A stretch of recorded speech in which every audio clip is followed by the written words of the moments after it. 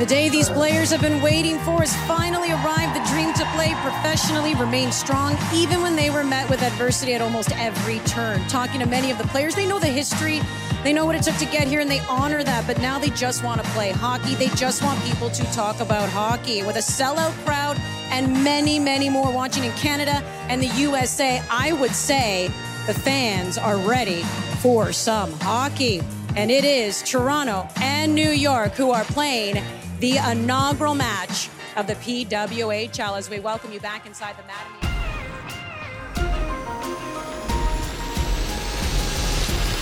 The fans are ready for more hockey, and the ladies have been ready to deliver it so far as the Professional Women's Hockey League is off to a great start in 2024. The nascent league has been attracting eyes and dazzling with its play early on, proving that there's room in North America for women to take the ice. But this is the fourth swing at establishing a pro-women's league this century, and the question is, what makes the PWHL different from its predecessors? Today, ESPN senior NHL writer Greg Wyshynski takes us through the PWHL's inception, explores the history of women's professional hockey in North America, and tells us why there's optimism that this time, it'll stick. I'm Clinton Yates. It's Wednesday, February 14th. This is ESPN Daily.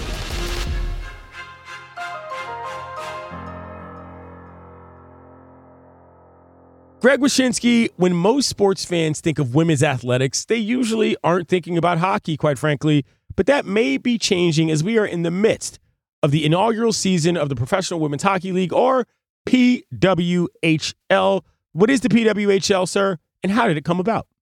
Well, the league officially announced operations in August 2023, which meant a mad dash to get the 6-team league ready for its January 2024 expected launch date. Now, this meant doing everything from organizing a 15-round draft to finding venues for the teams to play in. It went so quickly that the teams don't even have nicknames. The league started its first season in January. It's financed by Los Angeles Dodgers co-owner Mark Walter, and it was born out of the purchase and dispersal of the Premier Hockey Federation, which had been the leading pro women's hockey league for a few years. The big names involved in the Walter Group included Mark and Kimber Walter. Walter is the controlling owner of the Dodgers, has ownership in the Lakers, Chelsea Football Club, and the WNBA's Los Angeles Sparks. Now, there's a couple of other interesting names involved in the PWHL. Stan Kasdan was once the president of the much-missed NHL Atlanta Thrashers. Never forget. He's a PHWL board member, along with tennis legend Billie Jean King and sports executive Ilana Kloss. Now, the goal with the PWHL was to create one league for women's hockey. It's something that NHL Commissioner Gary Bettman said was essential for his league to work more closely in partnership with the Women's Hockey League. Yeah. Clearing out the Premier Hockey Federation was an essential step to that end. But the biggest step in putting this league on solid footing was an 8-year collective bargaining agreement between the players in the league that gave its financial backers cost certainty moving forward, and the players a good idea of what their salary range was going to be. The low end of the salary structure is $35,000.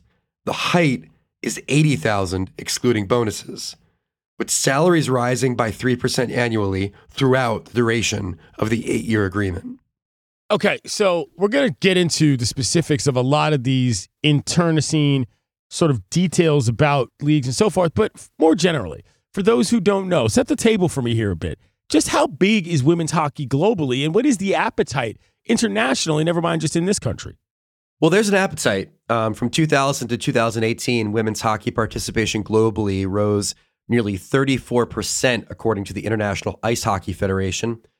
Olympic hockey was a huge reason why. And, you know, it feels like women's Olympic hockey has been with us forever, right? It always seems like it's been a part of the Winter Games, but it only actually started back in 1998, the same year that the NHL first sent its players to the Olympics. So in the grand scheme of things, it's still kind of a new sport to the Olympics.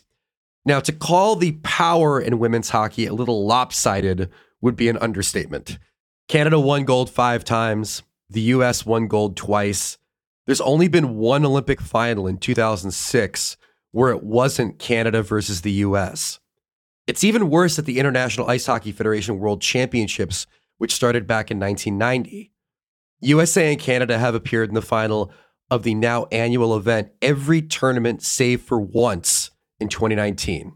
So it's basically like the USA and Canada and then like everybody else. In 2021-22, USA Hockey reported there were close to 88,000 women registered to play hockey across all ages in the US. In the PWHL draft, we had 286 eligible players from 17 different countries declared for it. The league actually reached out to the captains of all the different national teams around the globe to announce the opportunity to play in North America. And the PWHL feels like it's going to be a very big part of the global hockey community. So through just a little bit more than a month of action, how successful has this venture been, Greg? So I've covered other incarnations of women's pro leagues through the years, and I got to say there's no comparison to the PWHL. They've had the most successful launch of a women's pro league I've ever seen in hockey, even with their rush to get to the starting line. The first PWHL game drew 8,300 fans, which was the biggest crowd ever for a women's professional hockey game. Signed free agent Alex Carpenter, and she'll take the draw in New York. Wins in Shelton with her stick on that, and she gets it! Ella Shelton scores! History is hers! What a moment for Ella Shelton. That was eclipsed 5 days later when 13,316 people saw Minnesota shut out Montreal at XL Energy Center, where the Minnesota Wild play. Here we go. Bingo. Guess who? Hat trick. Grace Subwinkle. PWHL teams in Boston, Minnesota, New York, Montreal, Toronto, and Ottawa, they've combined to draw nearly 5,000 fans a game for a total of over 106,000 fans through 22 games. But the biggest difference for me has been the way that the NHL has embraced this league so quickly. The PWHL had 24 players take part in a 20-minute 3-on-3 game that was held on the Thursday of NHL All-Star Weekend in Toronto. And Harmon, two D partners from Clarkson University, formerly now. There's a shot, it's good! Ella Shelton opens up scoring for the PWHL a month ago, does it tonight here in the 3-on-3 showcase. I was there, I walked out in the arena. I thought, okay, the NHL guys are done. Everybody's gonna leave. No, not at all. There was so many filled seats to watch the 3-on-3 game that the PWHL took part in. It was really inspiring to see them get that platform, get that spotlight, and the fans responding in kind. Coming up, the precursors to the PWHL.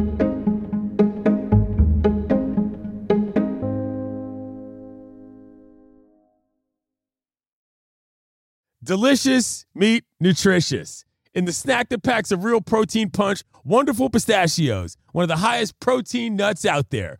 Each 1 ounce serving has 6 grams of protein, giving you over 10% of your daily value. Trust me, I've been eating them like there's no tomorrow all week. Wonderful Pistachios also come in a variety of flavors and sizes, perfect for enjoying with your family and friends or taking them with you on the go. And you, like me, are on the go a lot. Taking the kids to school, hopping from meeting to meeting, shopping for groceries, whatever it may be. Well, the good news is not only are Wonderful Pistachios a complete protein providing all 9 essential amino acids, they're also great for all your adventures. So whether you're a pistachio purist who loves cracking open every nut or you prefer the convenience of no-shells pistachios, Wonderful Pistachios has got you covered. Grab Wonderful Pistachios and elevate your snack game today. Visit wonderfulpistachios.com to learn more.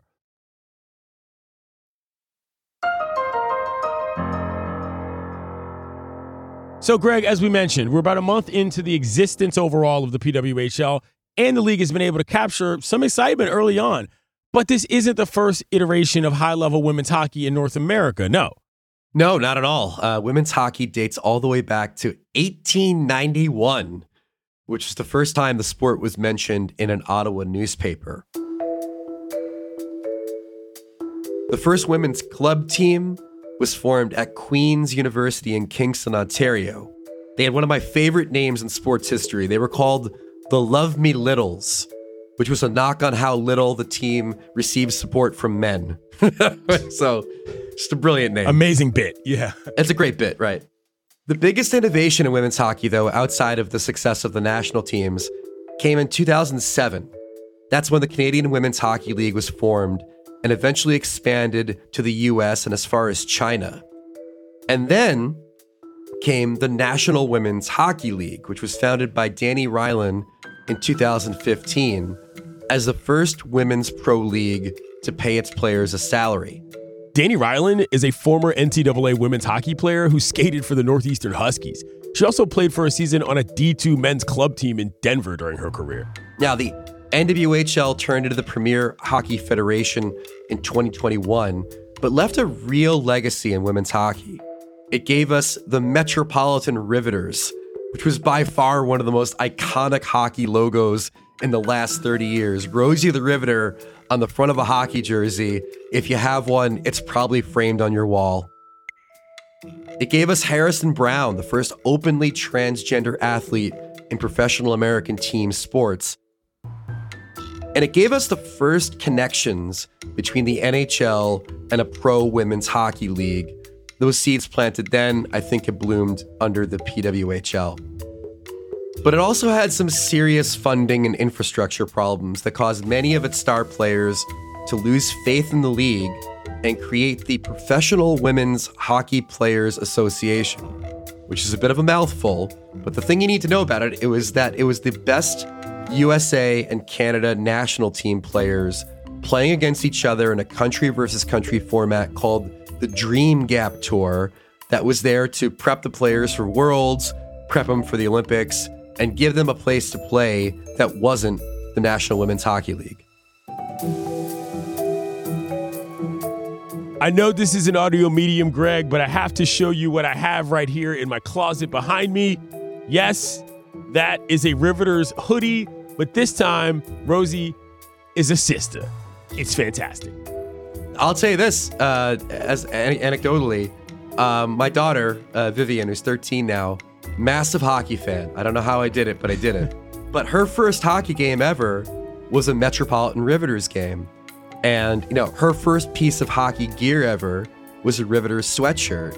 And to this day, I think she might be a hockey fan because she went to a Riveters game, and in like the last 5 seconds of the game, a player named Madison Packer, who's currently playing in the PWHL, almost got into like a fight with somebody. And my daughter's eyes grew wide, and she's just like, they can do that? I'm like, well, they don't really do that, but they do it in the NHL. So like, I think there was a real teachable moment, and I will always give credit to the NWHL for being the first real taste of hockey for my daughter, and I'm sure the first real taste of hockey for a lot of daughters.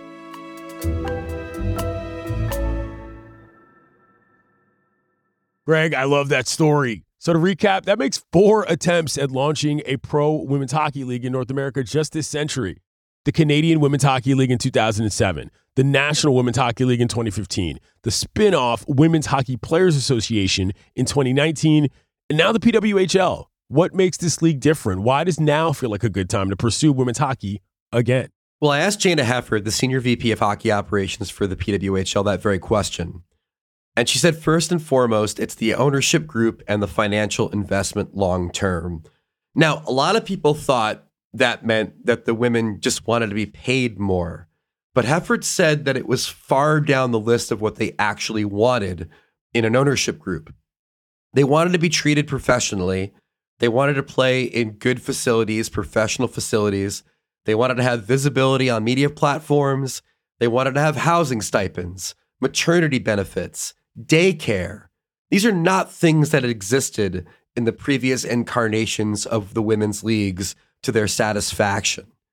Having an 8-year collective bargaining agreement guarantees these things and solid salary growth that was also essential to them buying into the league. The fact that you have the national team players, NCAA players, international players, all feeding into one league has made the quality of play really good so far. And the PWHL, more than maybe anything else, arrives at a time of booming women's sports popularity. Yeah. Look at the NCAA women's basketball ratings. Look at the rise of the National Women's Soccer League. I asked Jana Hefford about catching that wave, and she said, quote, "We're seeing data points that prove that there's demand for women's professional sports. The timing is right.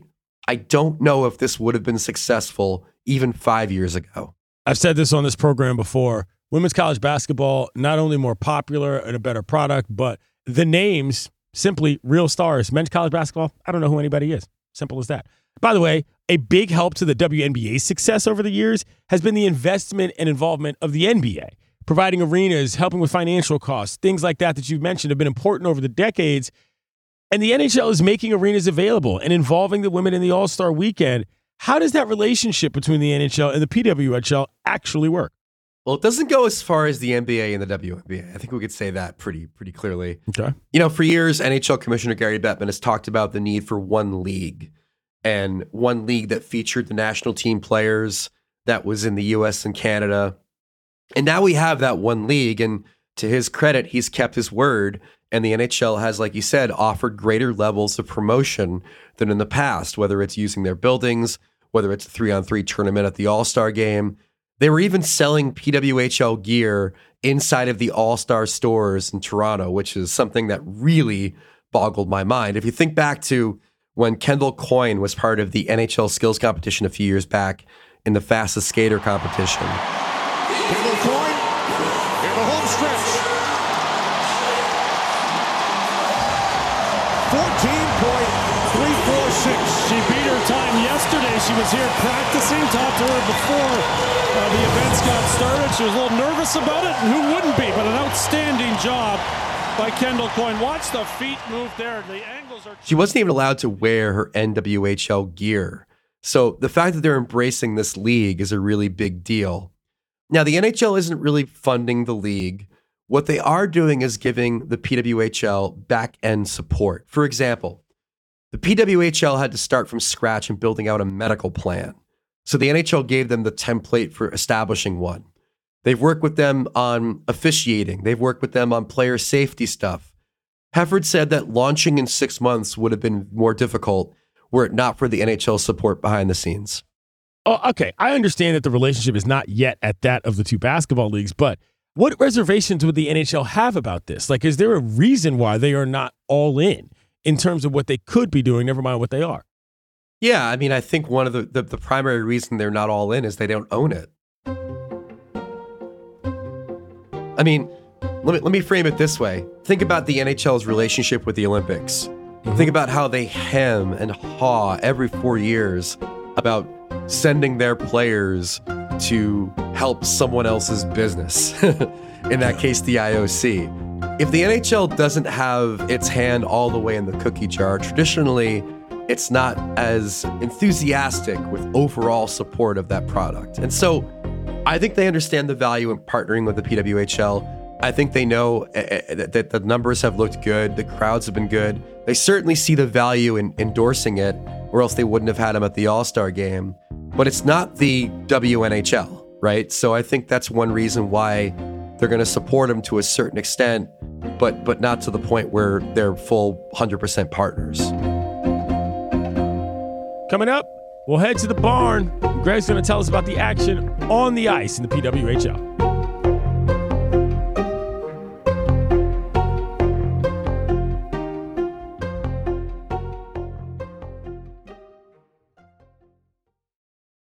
Now let's talk about the play of the week. The pressure to follow up Hypnotic and Cognac weighing heavy on the team. Hypnotic was in the cup, blue, and ready for the play. And boom, Añejo Tequila came in with the smooth assist to Hypnotic's tropical fruit finish. Shaken, strained, poured. It was green and good.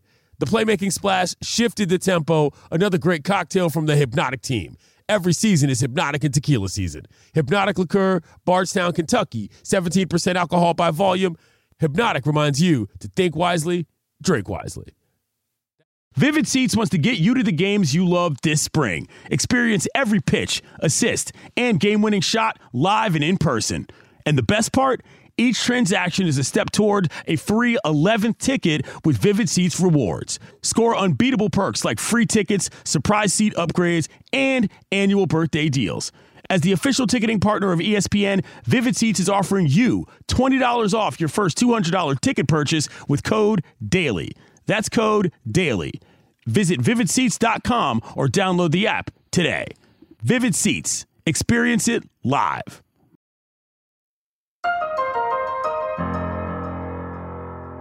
Okay, Greg, so far you've given us the what and the why when it comes to the PWHL, but how has the play been so far itself? It's been good, man. It's been real good. The hope for a lot of us that used to watch the NWHL and the PHF was, what does this look like when we get the best players in the world, the national team stars, to become engaged with the players that were, maybe like great NCAA players but never made the national teams. And now we see what it looks like. It's high quality play. It's fast. That one stopped by Natalie Spooner. Race is on for Maggie Connors. She gets by Spooner. Shoots, saved by Schroeder. Poulin, and a nice little move in front. They score! Marie-Philippe Poulin on a beautiful passing play. Opens up a 2-goal lead for Montreal. There's great skill on display in all of these cities. And the games have been really close as well. 60% of the PWHL games this season have been 1-goal games, including a bunch of overtime games. Tries to find a lane, drops it back. Front of the net, shoots to work, she scores! Montreal wins in overtime. Another heartbreaker for a home team in the PWHL. So we've never really had this kind of concentration of talent in one women's league. And it kind of feels like we've been missing out, to be honest with you. Men's and women's basketball, there are no obvious rule changes outside of size of the ball, perhaps where the three-point line is. Softball and baseball are obviously different sports. Lacrosse, when that comes to mind, have very different rules for men's and the women's game. What exactly is different from that standpoint about women's hockey to men's?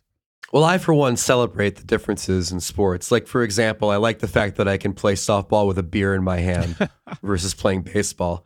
Women's hockey has long been associated with no body checking. That's kind of the thing that kind of a lot of people characterize the sport with. And the PWHL doesn't exactly make hitting legal, but it's allowed a certain degree of physicality in its games, to the point where, and this kind of blew my mind too, I'm watching the 3-on-3 tournament in the All-Star game. I check the television. It's on Sportsnet in Canada. And Sportsnet is running a highlight reel of the physical play in PWHL regular season games, which is not something, you don't see the Don Cherry rock'em sock'em treatment for women's hockey too often. And I really appreciated the fact that this league has got enough physicality that it warranted its own sizzle reel. But in the PWHL, body checking is allowed when there's a clear intention of playing the puck or attempting to gain possession of the puck. What you can't do is hit somebody into the boards as a way to take out your opponent when battling for a puck. But there are two other innovations in the PWHL that have caught the attention of NHL fans. Okay. The first is that teams will be awarded 3 points for a regulation win. An overtime or shootout win gets 2 points, and an overtime or shootout loss gets that beautiful loser point, that 1 point that we all have come to remember in the NHL. But the 3-point regulation win, the idea that the first 60 minutes of play should be more valuable than anything that happens in overtime, has been something a lot of NHL fans have wanted for their standings, and the PWHL is testing it out now. But the biggest change, and maybe the one that has me most excited about maybe the NHL stealing something from women's hockey, is the jailbreak penalty kill rule. Great chance shorthanded for Toronto, and another reminder that if Toronto scores shorthanded, the penalty is over. If your team is trying to kill an opponent's power play and you score a shorthanded goal during that penalty kill, that automatically ends the penalty for your team, essentially breaking your player out of her personal ice prison if you score a shorthanded goal. Comfort takes the shot, save, they score! Emma Malte puts Toronto on top. The penalty is over. We've got our first shorthanded goal. It's an awesome rule The NHL should totally steal it, and I give the PWHL credit for making it part of their rules right off the hop. You mentioned organizing the 15-round draft in a bit of a rush. So let's get into that. I mean, who are on these teams? How did these rosters come together? It was kind of a two-pronged thing. The draft itself had 286 eligible players from 17 different countries that declared for the inaugural PWHL draft. 90 players were selected over 15 rounds of drafting. So that's like where the majority of your players came from. But the foundations for these 6 teams were set through free agency. Teams were allowed to sign up to 3 players to 3-year contracts. So that allowed some of the biggest names in the sport to kind of select geographically where they wanted to play. It kind of was a nod to the fact that we do have stars in this league. We're going to allow the stars to play where they want to play. And then we're going to kind of fill in the blanks around them with the draft. Of course, every sports league is driven by its stars. Who are the names for the PWHL that we need to know as it gets going? Well, Hillary Knight is a friend. She's an ESPN analyst. It's awesome that I know her because I'm like one of her biggest fans. She is an American hockey icon. She holds many, many international scoring records. Plays for the Boston franchise. Off to a bit of a slow start, 2 points in 7 games. But if you're making a list of the most iconic women's hockey players of all time, Hillary Knight's going to be near the top of that list. Ramo stepping on for Boston. Knight has some space in front of her. Wrists it low, and it goes in. Hillary Knight with the overtime game winner for Boston. It is a 4-3 win. So would Marie-Philippe Poulin. Now, she is somebody who I have a personal connection with in that she has caused me to cry real tears with how many times she's beaten the United States in critical games, including in the Olympics. That being said, she is one of the best women's hockey players of all time, maybe currently the best women's hockey player in the world, has 9 points in her first 9 games for Montreal. Of the season, Murphy now in front, they score! Captain Marie-Philippe Poulin, where she needed to be. The leading point scorer in the league is Alex Carpenter, a U.S. national team player who's a star for New York. The leading goal scorer is Natalie Spooner, who is a Canadian national team player who plays for Toronto. And Taylor Heisey is also a great story. Here comes Minnesota. Turned over right to Heisey. She scores! Taylor Heisey, less than 4 minutes in. The number 1 overall pick in the draft scores the first PWHL goal on American ice. An NCAA hockey legend who was the first pick in the PWHL draft for her home team, Minnesota, and she has quite the following as well.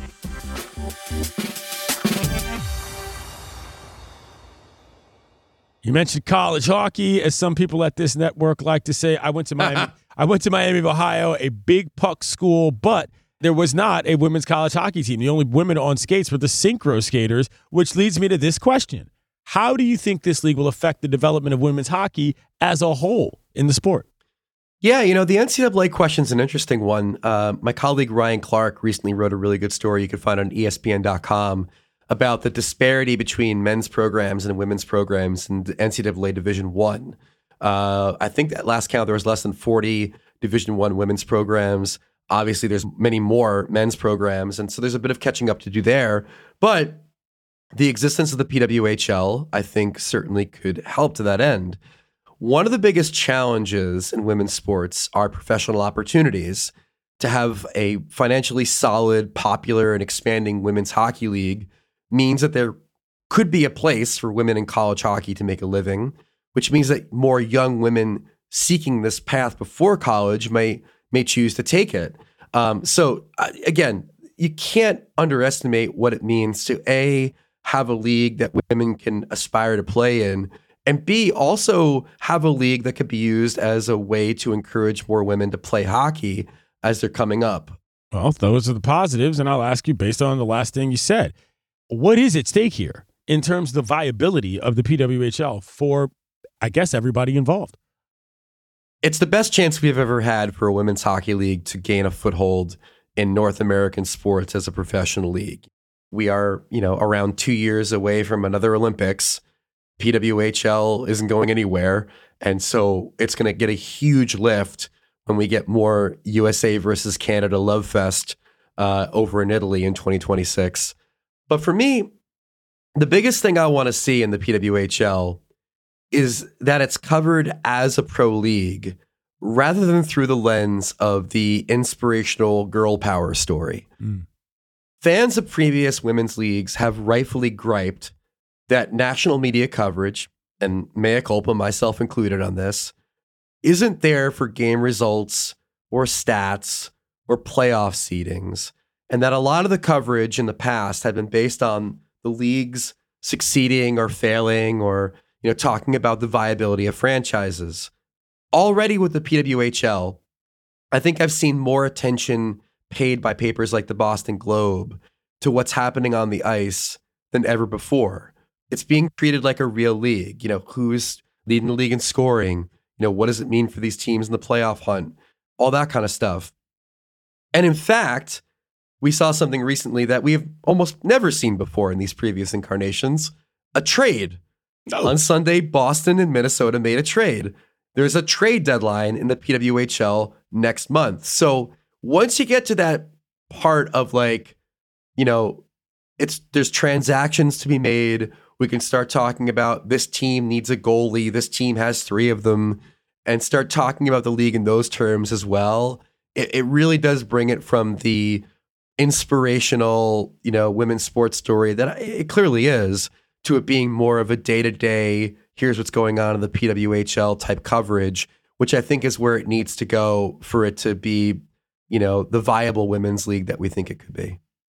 So, last thing I'll ask you, where do you think personally this goes from here? Expansion, baby. It goes to expansion.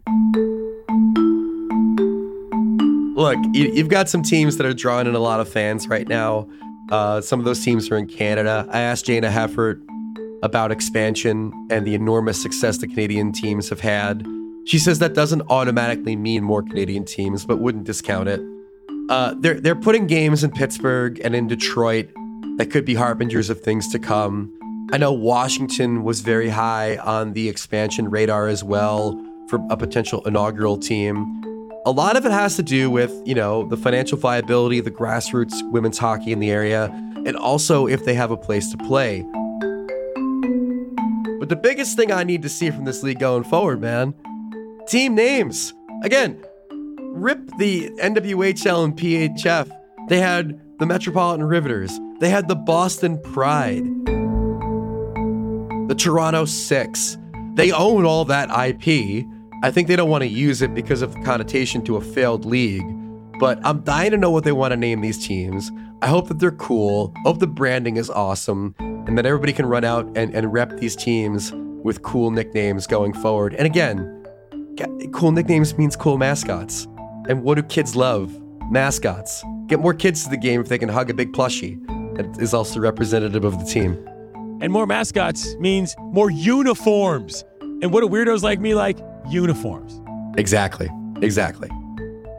Greg, thank you for your time. My pleasure as always. I'm Clinton Yates. This has been ESPN Daily. We'll talk to you tomorrow, kiddos.